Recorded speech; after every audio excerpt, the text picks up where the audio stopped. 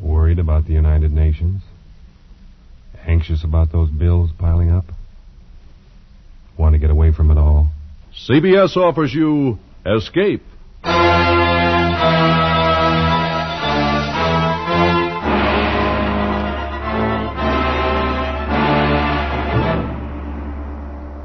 You are the victim of a native witch doctor, pursued from the west coast of Africa to the west end of London by the grinning face of a dead man. You are under the curse of a poorer man. The Columbia Broadcasting System and its affiliated stations present Escape, produced and directed by William N. Robeson and carefully plotted to free you from the four walls of today for a half hour of high adventure.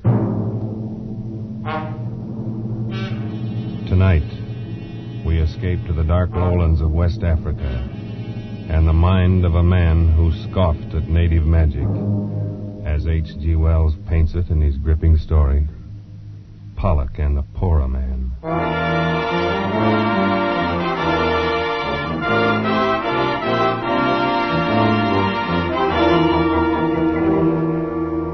I had spent considerable time in Africa, but I have given little credence to the many superstitions of the natives there. Voodoo curses, weird incantations of witch doctors, and the like had always seemed a pretty silly business to me. But that was before the affair of Pollock and the Poorer Man. Even then, while the thing was happening, I took little notice. It was only when I got back to England some months later and went to see Pollock climbing up the 3 flights of stairs to his lonely bedroom that I began to realize the ghastly truth of it. One look at him was enough. I had never before seen a man so unnaturally wasted, so prematurely aged and broken, so eerily mad as this man lying on the bed and looking up at me with haggard eyes. It was good of you to come, Waterhouse. Nonsense, old chap. I just thought I'd look you up and say hello. But I had no idea I would find you ill. Ill? Yes, I suppose I am ill. I suppose that's what you'd call it. But what in heaven's name is the matter, Pollock? I say, come closer, will you? I can barely see you. Why, yes, of course. I'll just drop a chair and... Oh, no. Pollock, man, what's the matter? Oh, no. Take it away. Take it away. What are you talking about? What is it, man? That thing in your hand. Take it away, please, for heaven's sake. What? Take it away. In my hand? But Pollock, this is only my hat. Your... hat? Why, yes, of course. Just an ordinary black Homburg. Now, if its style is offensive to you... you... No, I just put it on the table, the floor. Somewhere where I can't see it, please. Well, of course, old man. Yes, I suppose you think I'm mad. Now, don't be. I know you do. Everybody does. Because I'm used to it now. And the worst of it is... perhaps I am. I say, Pollock. Only I don't think so. Because I do see it.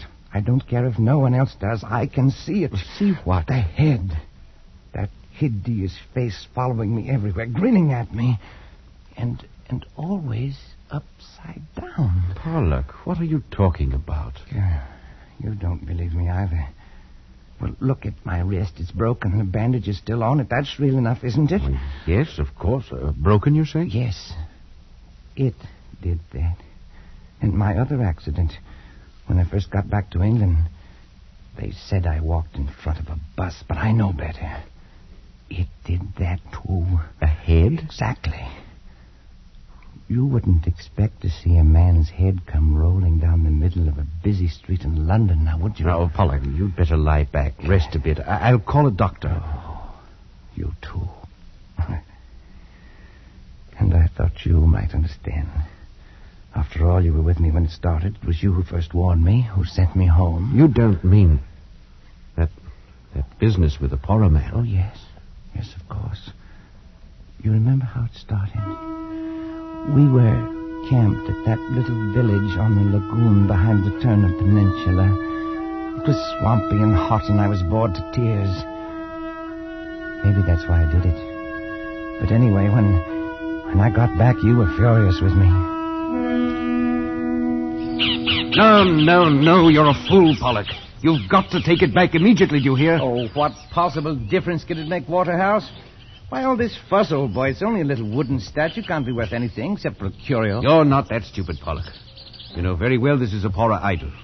You must have stolen it from the hut of a witch doctor. Well, and what of it? Don't you see? To them, this is sacred. As sacred as an altar cross to a Christian. You've not only committed a crime in their eyes, but a terrible sacrilege as well.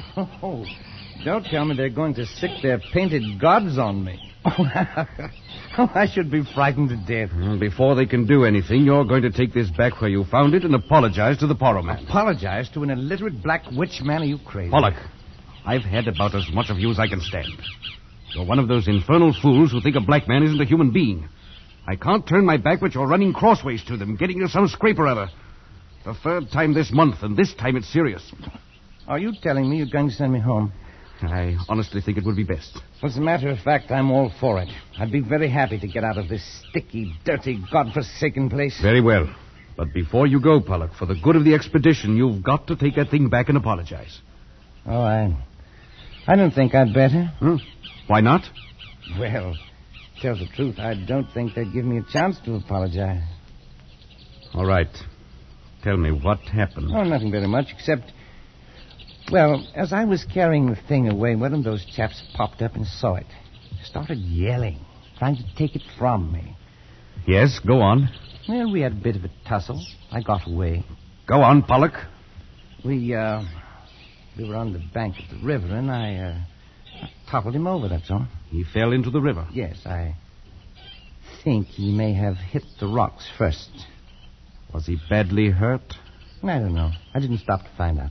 He was dead, wasn't he? I really don't know. Oh, you fool. Oh, it was an accident. I had no An intention... accident, a lot they care. It was bad enough with the idol, but you've probably killed a man. We're in for it now. Well, there's nothing to be frightened about. Nothing. In the first place, I should think even your conscience would suffer a little. The second, you don't seem to understand about this Porra business. It rules the country. It's the law, religion, medicine, everything. And these Porra are the most vindictive men on earth. The one whose idol you stole and whose follower you killed will be duty-bound to do something about it. And there's no telling what he will do. Oh, come now. You don't believe in these voodoo curses and things? Of course not. I'm thinking of something much more real than that. I mean, you might try something rough. I can only advise you to lie low until we can get you out of here in the morning. I'll take you as far as Sulima and see you safe aboard a steamer. You needn't. I can go alone from here. Not far. You still don't understand this business. You wouldn't get a quarter of a mile from this camp alone.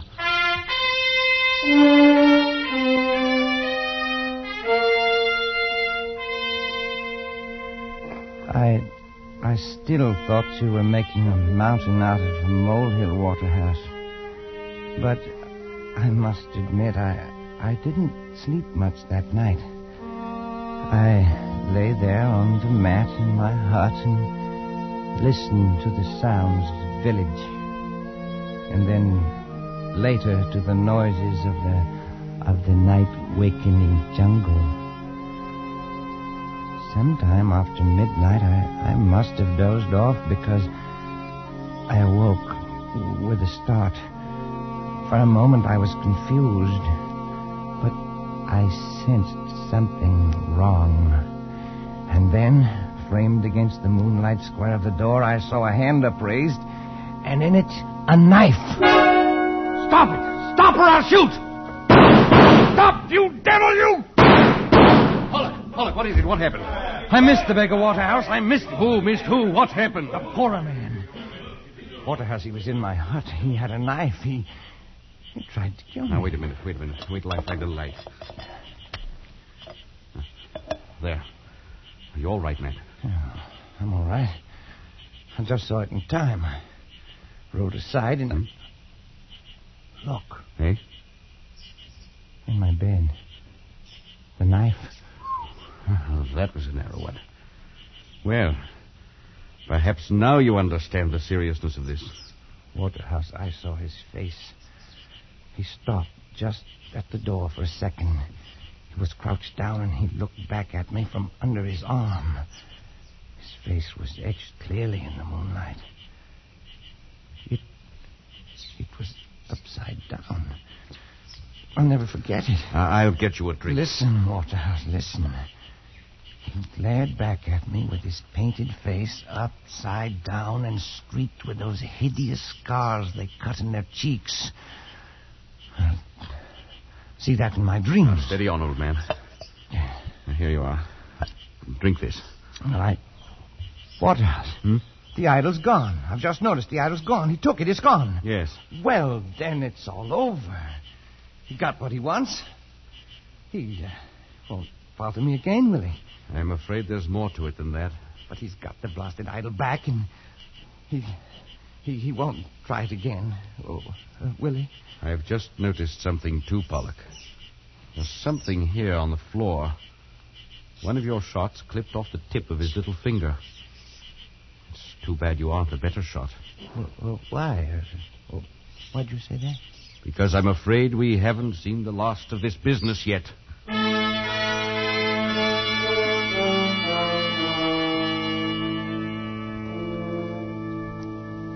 You were more right than you knew, Waterhouse.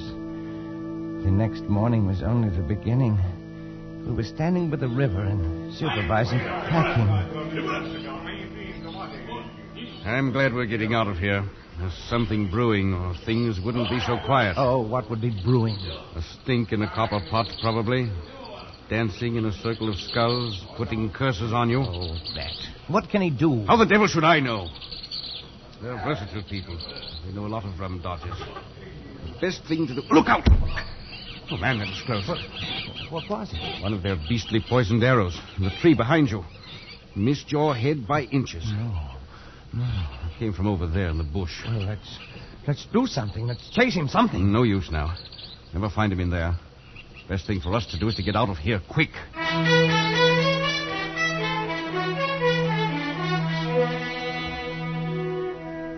Well, we got out all right. You remember how we went down the river, keeping as far from the banks as possible? You thought I was safe when you got me to Salima and said goodbye. Didn't you, Waterhouse? So did I. You said goodbye and went back to the interior. Nothing happened for 2 days, and I was beginning to feel that the whole thing was just a nasty dream. And then as I was walking in the compound, I was hit in the arm with a slug. It was a long shot. The bullet was spent. I only got a flesh wound. But I knew he was there. And I decided to confide in Pereira, the little Portuguese who had rented me a hut in his compound. He took it seriously. It is a personal question, you know. It's revenge, see? And he must hurry because you will leave the country. Yes, I'll be on the boat to Freetown in 3 more days. Then I'll be rid of him forever. Perhaps. Then there's this magic. Of course, I don't believe in it. Superstition. But still, it's not nice to think that wherever you are, there's a black man spends a moonlight night, sometimes dancing around a fire to send you bad dreams. You have any bad dreams? Well, there. Keep seeing the beggar's head upside down, grinning at me, showing all his teeth the way he did in the hut. Now, it's nothing to be afraid of. It's not pleasant either. Then they say poor men send snakes. You seen any snakes lately? Well, only one. I killed one this morning on the floor under my hammock. Almost stepped on him when I got up. Of course, it is coincidence. Still, I would keep eyes open. Then there is the pains in the legs and arms.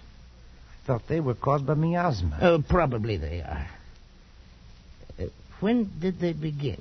Why, 3 nights ago, the night that... Oh, blast it, it's nonsense. If I could just meet this devil face to face, with a gun in my hand... You might shoot him. But then he might shoot you. I think he do not want to kill you. Anyway, not yet. Their idea is scare and worry a man with their spells and narrow misses and pains and bad dreams and all that, until he's sick of life. Of course, it's all talk, see? You must not worry about it. No, of course not. But I wonder what he'll be up to next. Perhaps it is I who shall be up to something. What do you mean? Never mind. But I'm not one to just sit and take this.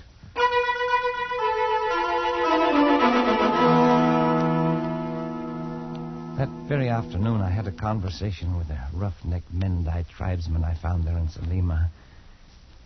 He showed me a little iron dagger and demonstrated how one struck at the back of the neck. He agreed to do the job for the price of a double-barrel gun with an ornamental lock.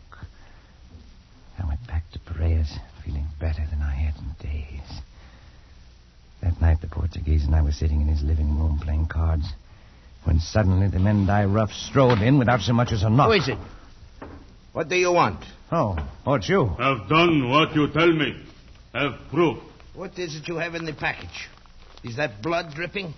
Proof. Here. His head. Oh, no. This man you want. Now I get gone. You didn't have to bring this. I didn't ask for such proof. You mean, Senor Pollock, you got him killed? You did not kill him yourself? Why should I? But he will not be able to take it off now. What do you mean, take it off? Look at the cards. They are all spoiled with this blood. What do you mean, take what off? You must send me a new pack from Freetown. You can't buy them there. Take what off? It is only a superstition. I forgot. The natives say if the witch... he was a witch. But it is all rubbish. Go on. Well, they say you must make the poor man take the curse off or kill him yourself. It is very silly. Gun. No. Yes. I'll make it 2 guns if you'll take that beastly thing away. No. 1 gun. No. All right. Freya, that gun you have for sale, give it to him. I have the money right here. Yes. Over here. Now, take it and go. Thanks. It is funny how the head sits upside down. Just the way I saw him that night. Just the way I see him in my dreams. Like it was weighted that way. You will take him with you when you go. Maybe take him now. My cards are all spoiled. There is a man sells them in Freetown. You should have killed him yourself. Stop it.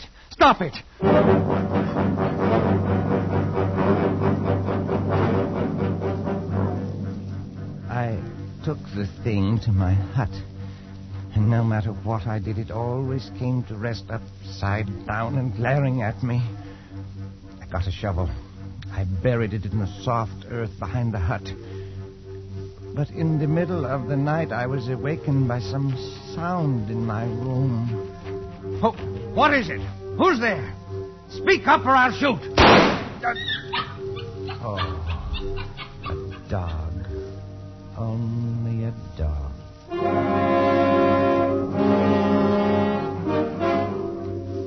Yes, it's only a dog.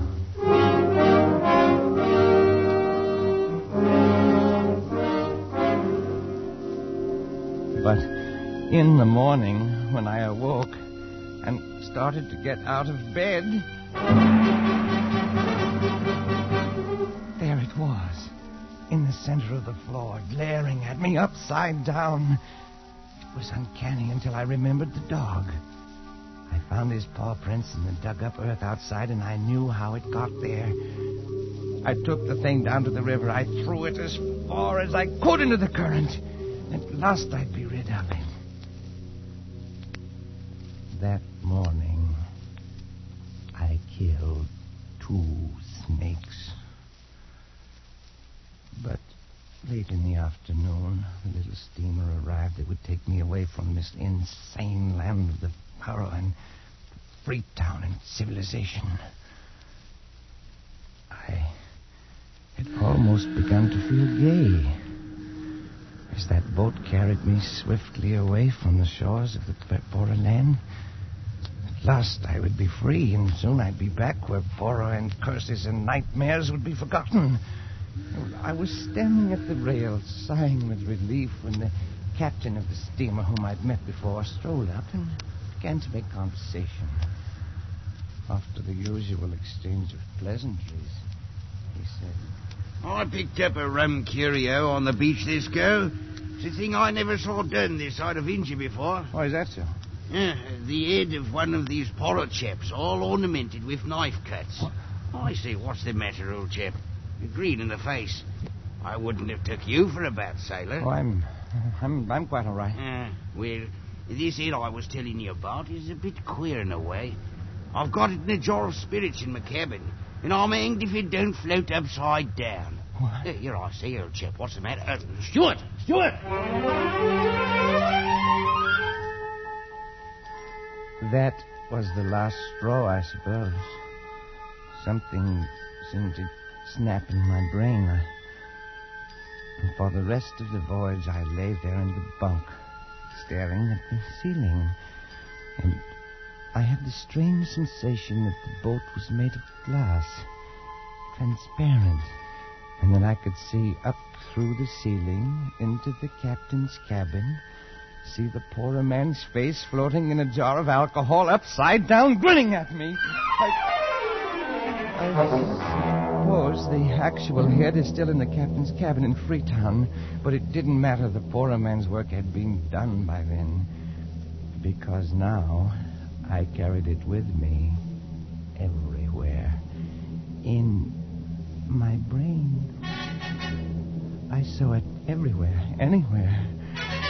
Any object that was round like a hat or a pillar or a vase suddenly developed features when I looked at it. Ugly, scarred features with a grinning, mocking mouth. Features turned upside down. When I docked in London, I went straight to my banker's office in Cornhill. And the security is all in order, Mr. Pollock. You shall have to watch things, of course, but all in all, you shall have enough to live quite comfortably and to enjoy a reasonable amount of freedom. Then, too... I say, Pollock, what are you staring at so fixedly? That thing. Hanging from your mantelpiece. Oh, yes, I see. The potted fern. Rather pretty one, isn't it? Oh, yes. Yes, very pretty. I must do something about it, though. It's always dripping water down on the fender of the fireplace. Makes it rusty. I was wondering about that. It looks red, almost like blood. Rust, you know. Yes. Oh, by the way, that reminds me. Can you recommend a physician for mental troubles? I've got a little, what do you call it? Hallucination. The poor man grinned at me fiendishly, and I stared back at him. The banker watched me very curiously for a moment, and then he gave me the address of a doctor, and I left his office. That's when my accident happened. To a man who's been many months in the jungle of busy London streets, confusing enough. But when a head comes rolling down the middle of the street, and between your legs... No!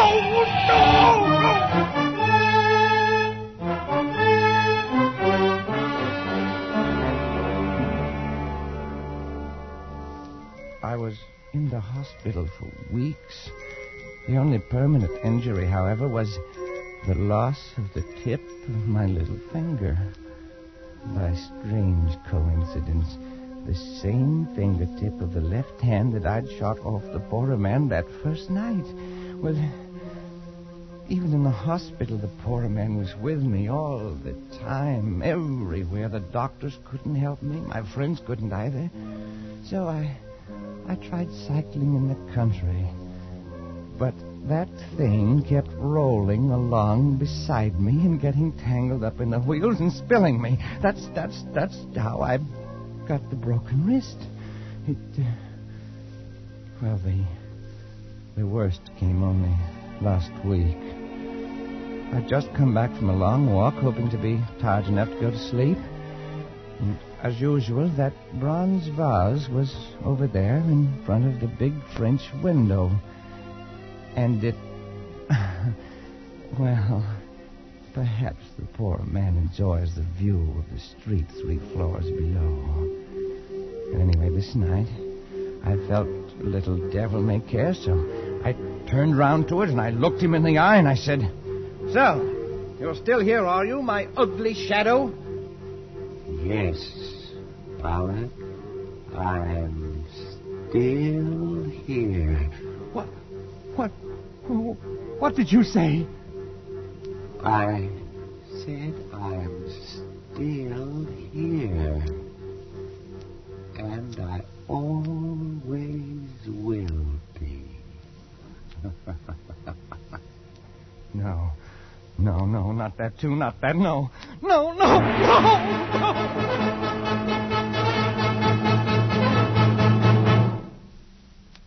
So, now you understand, Waterhouse? I not only see the poor man, I hear him, too. Pollock, old chap, this is frightful. Oh, it is rather, isn't it? I mean, you are ill, man, very ill. Now, surely there's something someone can do, some doctor. What can any doctor do? Can he take off the poor man's curse? Now, Pollock, that's nonsense. And you know it. Oh, is it? Of course, man. It's all in your mind. All, what do they call it? Suggestion. The power of suggestion is strong. You're impressionable. You've let these stories prey on your mind, and you've got to snap out of it. Oh, I should have killed him myself. Pollock. I'd do it, too, with my bare hands, if only I had the chance. Man, you're talking rot. Look at him there. Look at him grinning at me. Pollock, that's only a bronze vase. Always grinning at me. More and more fiendishly every day. Stop it, you devil. Stop it, you hear? Pollock, calm Stop yourself. Lie back. Rest. Rest. Yes. That's what I need. Well, if I'd only known, I'd never have left you there in Sulima alone. All this might have been prevented. Yeah, might it? Listen, Waterhouse. When you came in, I was just lying here thinking. I see him. I hear him. My sense of sight and of hearing is affected. And someday, my sense of touch will go, too. When it does, I know that will be the end. I'll be finished. And the poor man will finally have his revenge. Won't he? Pollock, old man. When you came in, I was lying here, trying to get up the nerve to walk over there and make the test. And I'm going to do it. No, I won't let you. You can't stop me, Waterhouse. Don't you see? I've got to. I can't go on like this. I've got to know. Have it over with. No, Pollock. It's beyond anything you can do. Stand aside. But stand aside, please.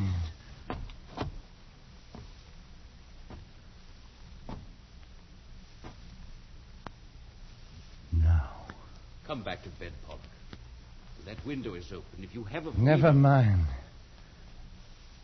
This is just an ordinary bronze vase. Isn't it, Waterhouse? Pollock, don't do it. I know it's only a bronze vase. I know that when I will feel only cold metal when I reach out and touch it. I know. Like this. Oh, no! Pollock, look out! That window! You're backing into that window! Pollock!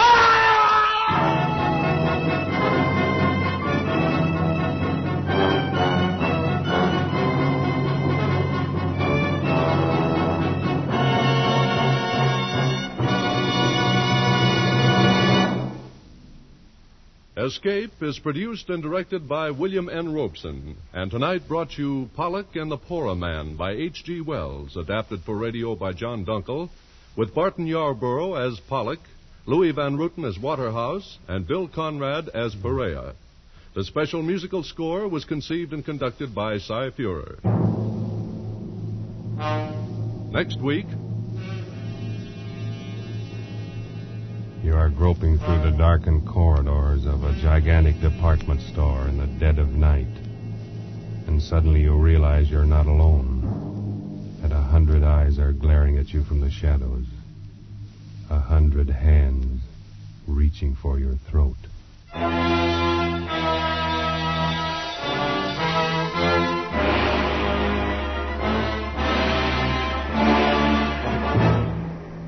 Next week, Escape with John Collier's eerie story, Evening Primrose.